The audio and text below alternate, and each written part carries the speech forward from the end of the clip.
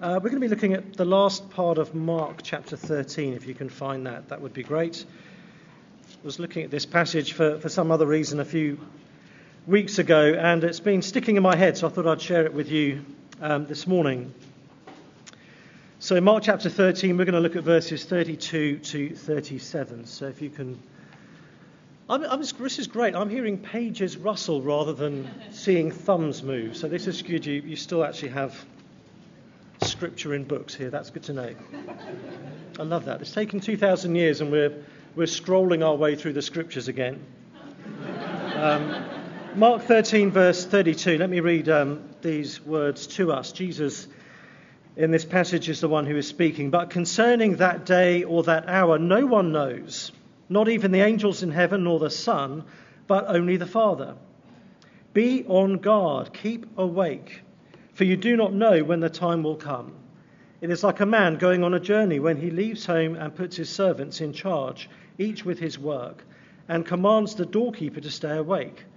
Therefore stay awake, for you do not know when the master of the house will come, in the evening, or at midnight, or when the rooster crows, or in the morning, lest he come suddenly and find you asleep. And what I say to you, I say to all, stay awake. Maybe some of us need to hear that literally this morning. It's been a long week and it's still AM and we're struggling a bit.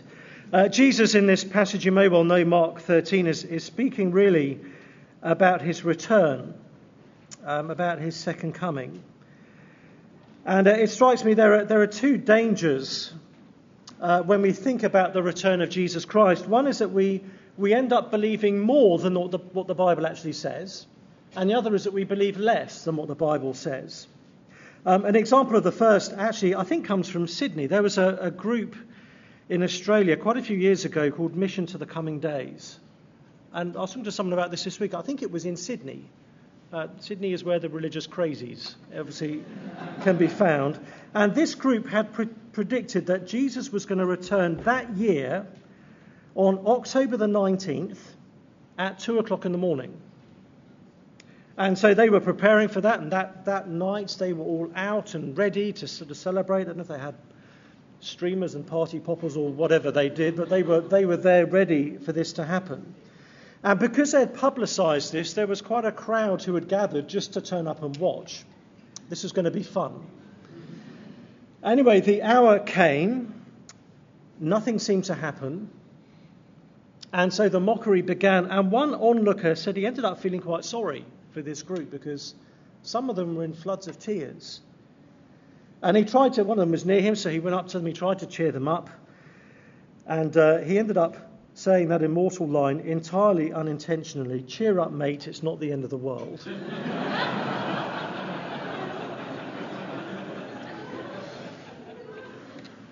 It is sadly, though, not uncommon for groups to kind of specify these kinds of things. Someone told me that last night Jesus was meant to send a tsunami over Sydney. Did you hear this? Some group was advertising this was going to happen. I don't know if that was the Anglican Diocese of Sydney or someone else, but anyway.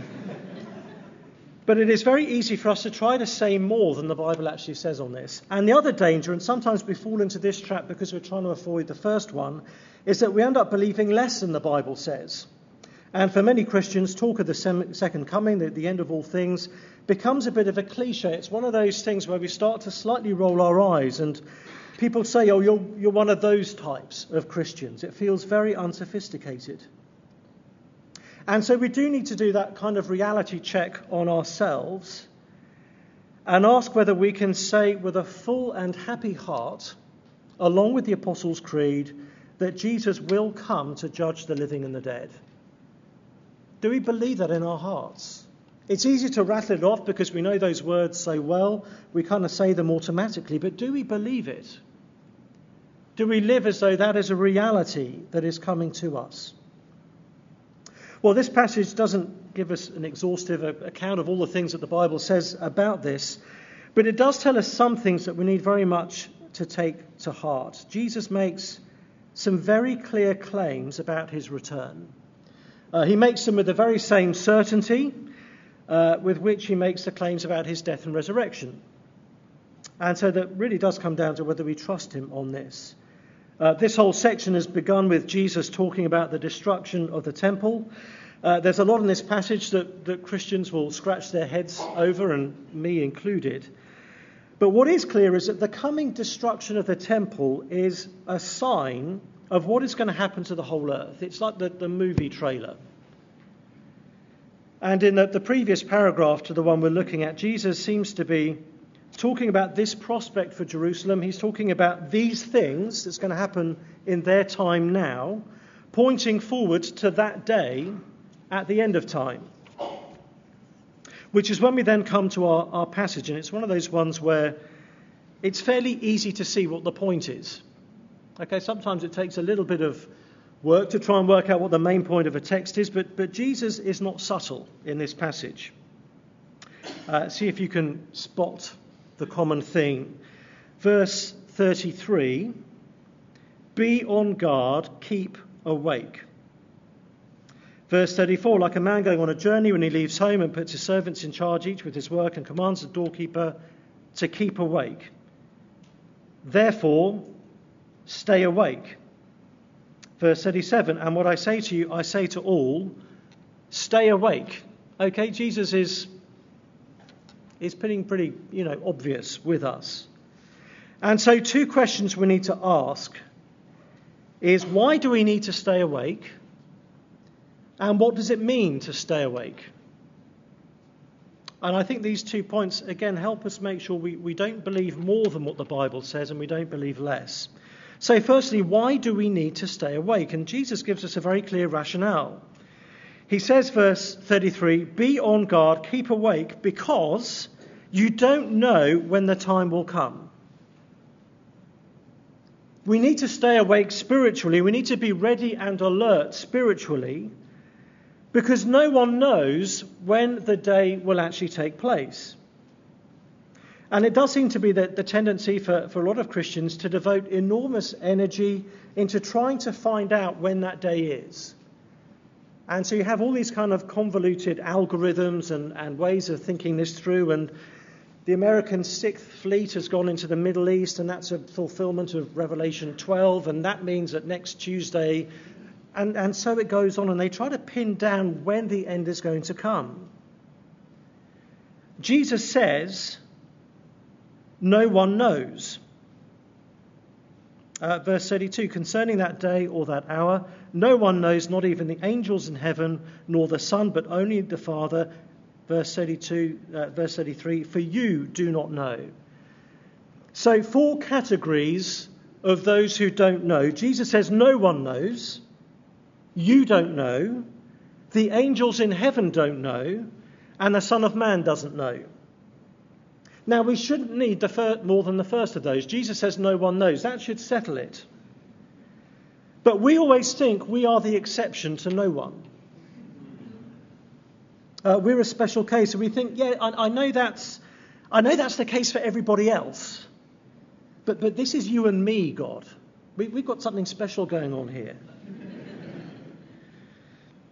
I get to travel a lot in the work I'm doing at the moment, and it means I've clawed my way up to the kind of top tier with the airline loyalty program, and it means I get all the perks, and it's just wonderful. If you like, there's a perverse and I'm sure very, very sinful joy in seeing a long queue of people that you can entirely bypass. But it means I can go through the fast-track security lane. I don't have to empty half of my suitcase as I go through it. I don't have to join the line for immigration. I get priority seat choice, priority checking in, priority lounge access, priority boarding, and some of you hate me already. And the thing is, I'm so used to now that being the case that when I think of air travel, there's how it works for everyone else, and then there's how it works for me. I'm not other people. They wait around, they take a long time, I just zip through. And every now and then I have to use a different airline, and I suddenly realise what everyone else has to go through. No perks, no preferential treatment, no insider track. And it's the same with this. Now, there are ways in which God deals with each of us uniquely. The way he gifts us, maybe the vocation he gives us. But there are also ways in which God deals with us all exactly the same way. And this is one of those areas. So no matter what else you think you've got going on with God, Jesus says, you don't know when that hour's going to be. You don't know. And just to kind of reinforce the point beyond any doubt, he then says, listen, the angels don't know. You know, think about the backstage passes those guys get. Imagine what they get to see. Imagine what they are exposed to. Imagine what they have access to. And Jesus says they don't know. It's not just you that's being cut out of this. They are as well. And then here's the absolute key point. Jesus says that even the Son doesn't know. The eternal Son of God himself does not know the hour. Now, Jesus saying that in verse 32 tends to bother a lot of people. Bothers those of a more kind of theologically liberal persuasion because Jesus is claiming to be the divine Son. And it can bother those of a more conservative persuasion because Jesus says there's something he doesn't know. And that troubles us. He's the divine Son, and yet how can he not know something? So here's the thing. Yes, a verse like this can fry our brains. It's good to wrestle with that. It's good to think it through. You're in a really good place to do that here.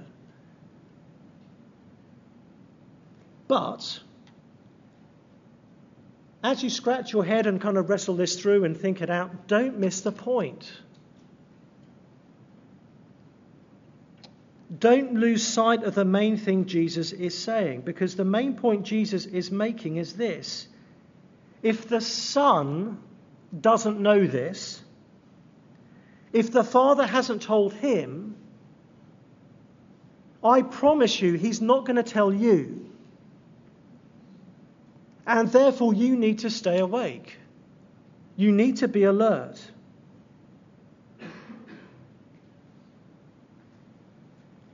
I heard someone say, I can't remember who it was now, that when it comes to Jesus' return, we're on the welcoming committee, we're not on the planning committee. Jesus says he will return, the fulfillment of all things will take place. We don't know when that's going to be. We can't know when that's going to be. And so Jesus says we need to be alive to that and to remain spiritually alert and ready. Not knowing when it's going to be means it could be at any time. And therefore we need to be ready at any time. So Jesus says that's why we need to stay awake. But then we also need to ask the question, well, what does that mean? What does it mean to stay awake? Well, Jesus gives us a little parable in verse 34. He says it's like a man going on a journey. When he leaves home and puts his servants in charge, each with his work, and commands the doorkeeper to stay awake. Very good kind of everyday analogy. It may not work for some of us. Maybe we don't typically leave home and put our servants in charge and sort the doorkeeper out. I don't know if that's... I'm from England, so all of us do that when we go away, but maybe different here. But maybe think of an apartment building where they've got someone on the front desk 24/7. I've got a friend who lives in the Upper East Side in New York, and he was telling me that some of these massive apartment buildings, actually a lot of the apartments are owned by people from overseas who just keep them as an investment. And so sometimes there are very few people actually living in them. And yet there's some poor guy on the front desk who has to be there. And some of these guys, this is completely true, have mental health issues because they can go for days without seeing anyone. But they still have to be there just in case that's the day one of the residents turns up. They have to be there, and they have to be awake, and they have to be ready. And Jesus says we have to be ready and alert as well. In Matthew's Gospel, Jesus follows up this kind of teaching with a parable about the talents. which makes it clear that keeping watch actually means we need to be working for Jesus. It's not a passive inactivity. It's not just that we sit at a desk twiddling our thumbs and waiting for something to happen. No, we're meant to be using this time for Jesus. In the parable he gives us here and in the parable in Matthew 24, we're his servants. We belong to him. He owns us. Paul reminds us that we've been bought at a price. Our lives are not our own. They belong to him. And so, like the master in this parable, Jesus has the right to tell us what to do. And like the servants in the parable, we have an obligation to obey him, to do what he says. And so, friends, at the very least, staying awake means not thinking of your life as your life. Because it isn't. That's often our assumption, isn't it? What am I going to do with my time? What am I going to do with my resources, with my vacation, with my home, with my relationships, with my gifting, with my career? But Jesus says all that we have has been given to us by him. All of it is his by rights. It's not ours. And so everything we have is to be used for him, for his purposes. And here's the wonderful thing. It's not that we have to work for Jesus. It's that we get to. You stop and think about it. It's actually a bit crazy. Jesus allows us to be involved with his work.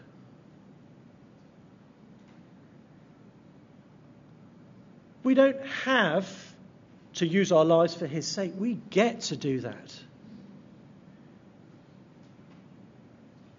Jesus is that generous with his trust.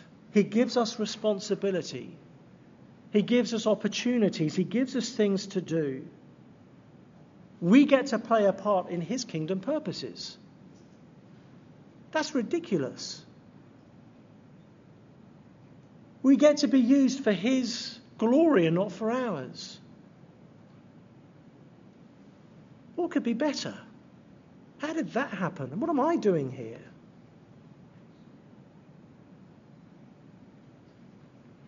To know in any other context that we have a master and that we are servants would sound deeply unattractive, but with Jesus it is beautiful.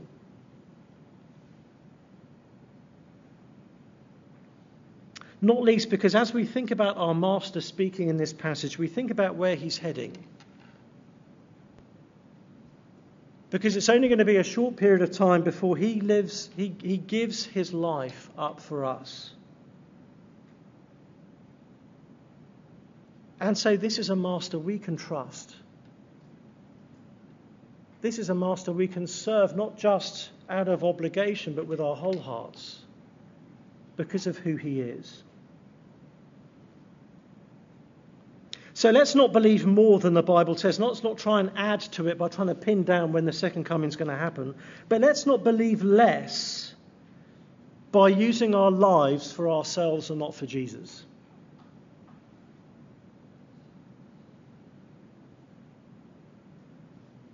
And as we wait, let's stay awake in the way that I used to stay awake as a little boy when it was December the 24th and I couldn't sleep. One way of staying awake is to have someone kind of prodding and poking and alarms going off every few minutes and that kind of stuff. If you've ever been driving late at night and really sleepy, it's a horrible feeling because you're desperately trying to concentrate. There's a few journeys where I've gotten home and I thought, I don't remember the last 10 miles. But there's the other kind of staying awake where you just can't sleep. Like a little boy waiting for Christmas morning.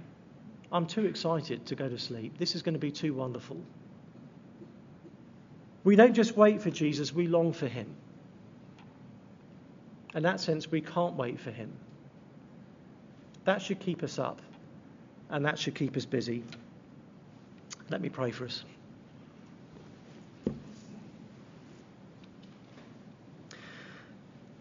Our Father, we thank you for these words in Mark 13. We pray that you would give us such a longing for Jesus, that what we have of him now would make the wait for the fulfillment, in one sense, unbearable for us. That we really can't wait to be with him. And Father, please help us to use these days. We don't know how many they will be, but help us to use them for Jesus. Help us to use them really well. Forgive us for when we think of our time and our lives and our resources as ours. Keep reminding us that we get to serve Jesus. And what an amazing privilege that is. Help us to encourage each other in this. Help us to be useful to Christ. And we pray that by doing so we might draw others to him. And we pray in his wonderful name. Amen.